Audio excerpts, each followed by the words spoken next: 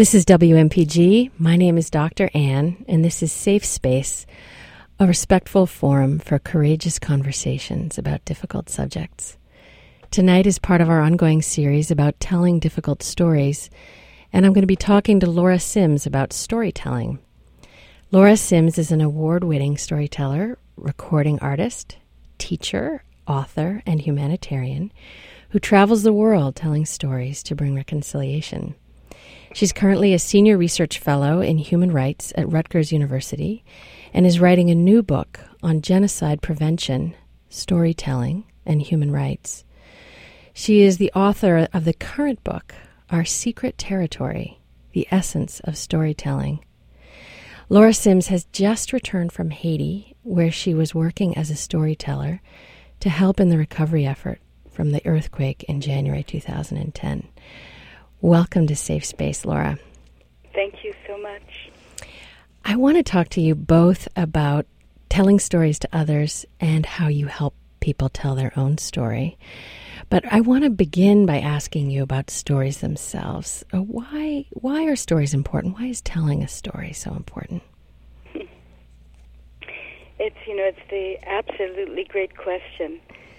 For me, a story is important because it at once in the telling gives distance, and at the same time, anyone who's listening becomes everything in the story. It's a kind of alchemical event which is just rife with visualization, feeling, association. And it's a very special, oral storytelling, it's a very special event that's shared between people because there's the content of the story, there's the storyteller's telling, and then there's this just effusive, wonderful responsiveness, this spontaneous visualization that's occurring for the listener. And at the same time, the very process brings us to some access within ourselves of some sort of inherent goodness. But I think we think of it as enchantment, but it's a kind of field of open heart that exists between the listener and the teller, even in a kind of raucously funny story, a folk tale, or a very, very complex and deep personal story or a mythic tale. There's something about this that I think is a mirror of how our minds exist actually and make meaning. It's fascinating. So if I'm understanding you, by the very act of someone telling a story, the listener is sort of engages willingly in opening their own heart to hear the story. Is that what you're saying? I think it's not a given. It depends on the storyteller and the circumstance and the way in which the story is brought to life. Because it's a living experience, so it's not you just tell a story or you recite a narrative and this is going to happen. It's one of those things that really depends on the auspicious coming together of circumstances. But a good storyteller can really make that happen. How do they? I guess you love the story. You tell it as a kind of an unbiased journey, as opposed to it being like you want somebody to get what you're saying and the meaning you're saying. In the listening to a really great story, there's a lot of different meanings and perspectives that come up. It's not an arrow that's shooting so you have a moralistic lesson. I don't think of that as storytelling. It strikes me how often we tell stories to children with a moralistic lesson, with a hope that they'll get some principle about how to be a good child, as opposed to really telling it. Hopefully that they'll get the idea that we have for them. And that's a concept. You can get a concept, but it still won't give you the experience that penetrates so that you become a responsible person who's able to reflect and understand cause and effect and how your actions have effect on others. So I think why storytelling was so powerful and has lasted so long, this particular kind of storytelling, is because you become all the characters. And I think it's only recent that you have these kind of tagged-on endings that say, and therefore you should do such and such, which then takes it from this penetrating experience to just an idea. And the story then, in some ways, loses its validation. It becomes almost a punishment or a lesson, rather than this extraordinary, delightful and moving experience that changes us and does open our hearts quite spontaneously. So I want to just come back to the list you were generating to see if there's anything more, because you said in order for the storyteller to evoke that open-heartedness in the listener, they need to love the story and they need to tell it as an unbiased journey. Are there any other things the storyteller needs to do? Well, I think for myself, I really need to understand or discern between my opinion of the story and how I see it and what's actually happening in the unfolding narrative. And I think the sort of deeper aspect of that is the storyteller beginning to understand that there is a kind of almost archetypal emotional journey that the listener goes on in each story. I'm not talking about the symbolic meanings and so forth, but really understanding how the engagement itself functions. And that one has to be trained in.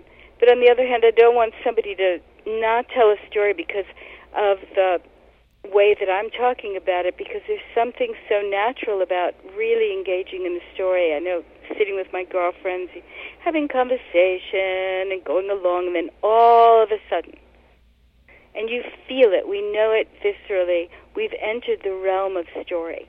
And I'm talking about the kind of gossip that's really great, not malevolent gossip, but the sort where you just want to share an experience with somebody else, and all of a sudden it's as if you could be talking for hours. It's as if 5 minutes has effortlessly passed and we're engaged. We all know that experience.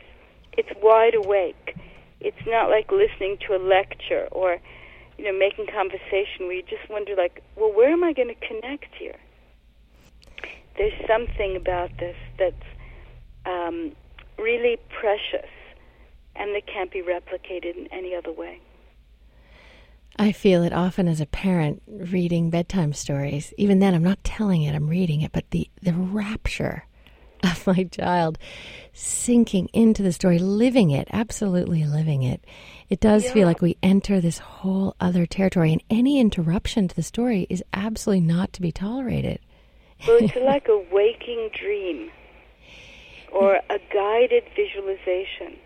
And what's so beautiful about it is that there's no two people who will ever imagine it. Even in a reading of a story where every night the words are the same, no one will ever imagine it the same twice. Because they bring themselves to their imagination, is that what you mean? Well, I think because in the present moment things arise constantly. And we do bring our associations and some inner place that I think traditional peoples have really honored and felt was so important, and that we very often forget about or discount because it's not categorizable or conceptual. But there is this liminal space of listening that is really intelligence and intuition all at once. You've said before that for a listener to allow themselves to follow you as the storyteller, to allow themselves to engage in the story, that the listener needs to trust that the storyteller may take them somewhere very dark or very frightening, and they need to trust that the storyteller will get them out. And I wonder if you could tell me a little bit about how the storyteller can engender that trust and how they can know that they will get them out. Recognizing their relationship to the listener and trusting that. And as the Turkish proverb says, the voice is half the wisdom. Our voice being in our bodies and really devoting ourselves to that instrument, so that it's not about having a beautiful voice, it's about having an embodied voice and being present. You know from the sound of the voice of the storyteller whether you're going to trust them or not. And the storyteller is there for you. So if the storyteller is lost in the story or it's more about their performance than it is about you. You may go, but you might not go that deeply. There's also a lot to say about the structure of story, that, at the end of the story, if the storyteller modulates the energy of the situation and really can bring you back. They don't have to reconcile the story, they don't have to make you feel better, but it's a kind of experience of coming back. The closures to stories actually bring you back to be on solid ground where you can bring the treasures of the imagination, but you wake up from that sort of reciprocal kind of enchantment that you're experiencing. The storyteller can bring you back. If the storyteller's lost in the story, or really involved in their own emotion completely, then very often you can't be liberated in the listening. You become a witness to their telling the story. You have to live through the story yourself first. In your book, Our Secret Territory, you talk about kind of different thresholds that the listener goes on the journey.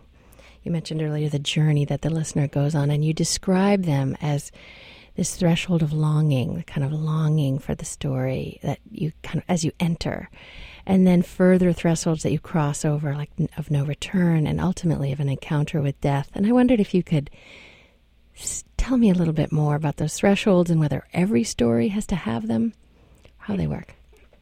I think there I was really talking about the process of engagement that a story engenders between a listener and a teller.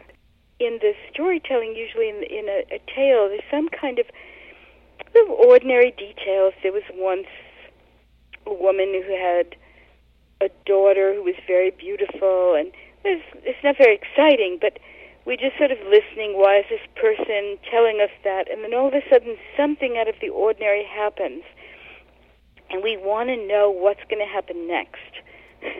Yes. And all of a sudden, we're plunged in that experience you talked about with your son, like drenched in the story where it really matters. And part of that's because the stage is not outside of us, the stage is inside of us. So we are the characters. And therefore, our life depends on finding out what happens next. So I want to ask you now, Laura, stories can render an experience which is unbearable. Somehow they can hold it in a way that renders it bearable. And I wonder if you could say more about that. Well, I think partially what you're talking about is the difference between memory and story. What is that difference? When we remember something very viscerally, it's almost as if it's happening in the moment and it overwhelms us. We relive it with a kind of power that sometimes is even more terrifying than when it happened. Because when something happens, we have to survive. And when you make something into a story and you tell it, you have a beginning, a middle, and an end. You have a before that. You have the event itself. And then you have you who is in the present, who has survived it, telling the story, who's still alive. And it mirrors the kind of journey in many of the great stories of the world. So it gives you some distance and structure, order, and control, at least imaginatively, that you could not have had during the situation. And very often, when you haven't put it into this kind of container, you don't have enough distance that you can actually tell the story without falling into a depth of chaos or terror or overwhelming fear that the memory of it might bring up without it being a story. And somebody hears you. Someone is on the outside who hears you. So they're like a lifeline. And very often it's that simple fact of not somebody solving the problem or telling you how you should feel or that it'll be okay, but someone who's just there completely listening allows you to experience it and realize that you're not going to drown in it. And slowly you begin to gain a kind of internal capacity to see that experience as not the only identifiable event of your life, but there was something before, and that with time you can turn that experience into medicine or wisdom or a lesson, so that you don't have to live your life in revenge or anger or fear or feeling victimized. You become the victor of your story. I'm wishing so much that so many of the people I work with could hear everything you just said. I wonder, do you ever work with therapists, Laura, as a way to use this for people recovering from traumatic experience? A lot, yes. Maybe that's actually the perfect segue to hearing about your time in Haiti. Tell me a little bit about what you're doing there and how you bring this particular knowing to your work there. I'm working with a particular NGO there as a, in quotes, narrative therapist with mentors, educators, health workers, and facilitators who work with young adults in different situations, mostly in Port-au-Prince, which is the capital and where most of the damage occurred from the earthquake. And so I'm working, I think, in three different ways. One, I'm really encouraging people to tell stories from their own lives, particularly from their childhoods, to go back before the earthquake and actually find territory of joy or contentment, of accessible happiness, place, so that internally there is a place that is untarnished by the experience that they went through. Then the second thing I'm doing is really encouraging people to enjoy and listen to and tell traditional stories, to have the immediate effect of helping people to have relief from preoccupations of misery or hopelessness, particularly people who are living in tents, who have waited all these months and nothing has changed. And so there is a kind of apathetic sadness in people who have tremendous hospitality and resilience and natural intelligence. So that brings immediate joy. I mean, the women who come into the tents to hear the stories very often kind of come in and sort of sink down, leaning against the tarp wall, looking somewhat withered and exhausted. And then some point in listening to the stories, it's as if like a plant is being watered from the roots. I see them just kind of sit up and smile and start to respond, ask me questions. And then I can ask them to tell me stories from their own lives, the stories they remember. And in that time, what's actually happening is they remember that they have joy, that they have a whole inner resource treasure house of resilience and energy that they can call on, that doesn't have to swoop them back into feeling hopeless or miserable. So it has to do a lot with energy. Then the telling of difficult stories is not something I do usually en masse. I might tell a difficult story to a group of people and allow them to live through something, from the through the obstacles to some kind of conclusion, reconciliation, victory, rebalancing, renewal that happens in the story. But when I'm working in either small groups or with individuals, I might help them in different kinds of ways to tell the story of something incredibly difficult that happened to them. In some ways by, at first, not just asking them for a litany of miserable details, but finding a way for them to house that narrative in a sense of place or with image, with feeling, and giving them structure so that they themselves can have some distance in the telling of it. And I don't mean, when I say distance, I don't mean dissociation. But there's a way of telling the story where then they can come to the end of the story. And very often I'll ask them about how they might like to end it differently, or can they see something in that story that really offered them something, a learning that they didn't have, Like one woman, I was talking with her, and she was talking about what happened to her the day of the earthquake, and she fell into a hole. I mean, the earth just opened up, and somebody lifted her out who she didn't know, and she continued on her way, only to find that her house had collapsed. And at some point, she talked about arriving at the camp, of discovering that her husband had lost both legs, and the tremendously poignant, tragic story. I said to her at the very end of it, is there anything about living in the camp that's really surprised you? And she said, well, I really liked my life before, and there is a lot of difficulty here, but I never knew who I was. I never knew the companionship and family of meeting with women. I didn't know I was a leader. Now I want to change my life. So I never commented. I felt her sadness when she told me about her husband. I cried with her because I felt it. But there was a part of the listening that, even though I'm feeling it, I'm not trying to solve it. I'm just listening. And usually people give me the clues for, like, the liberating moment, because she told me about a group of women that she became very close to at the camp at the end of her story. So I went for that.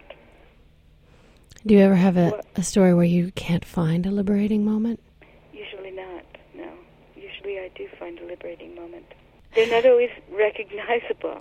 Yes. Sometimes it's just, you know, how amazing it was that somebody picked her up at that moment. Yes. I said, did you ever meet him again? And she said, yes, I once saw him again on the street. I said, what did you do? She said, I went and I thanked him. He didn't really recognize me because it was dark, but he was so happy. It's like finding that you could have even an extraordinary joy or some kind of auspicious moment, or someone else telling me about praying on the street. It doesn't have to be a moment illumined with great music and light. Sometimes something quite small.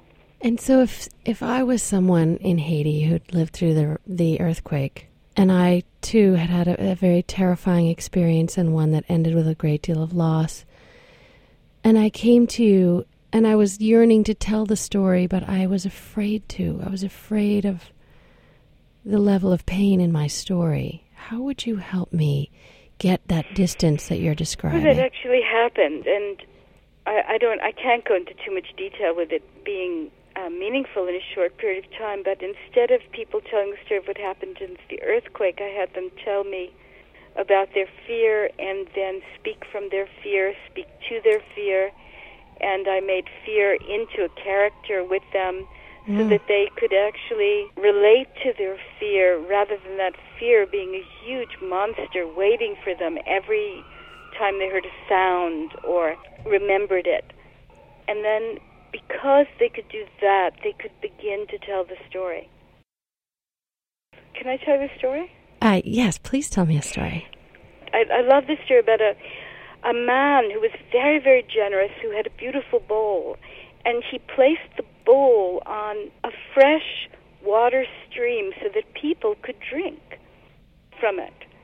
And in Haiti, with cholera and malaria and the rubble falling into the water and in endless heat, water is a big issue. So everybody's saying, yeah. And I said, this was a really kind man, because he knew that to have a beautiful bowl, then people could drink fresh water.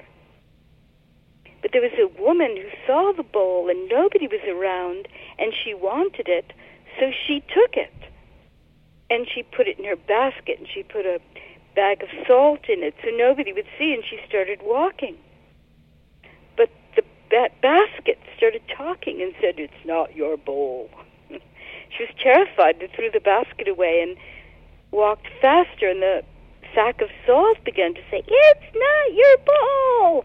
She threw the sack away, and she started running. She was very thirsty, bent down to drink, and the water said, it's not your bowl. And she ran, And her clothing began to say, "It's not your bowl." And she stripped off her clothing, ran, il kuri. And she bumped into someone. And their body said, "It's not your bowl." And suddenly she realized what she had done. And so she ran back, jumped in that fresh stream of water, and the bowl began to float. It was there for everyone to drink.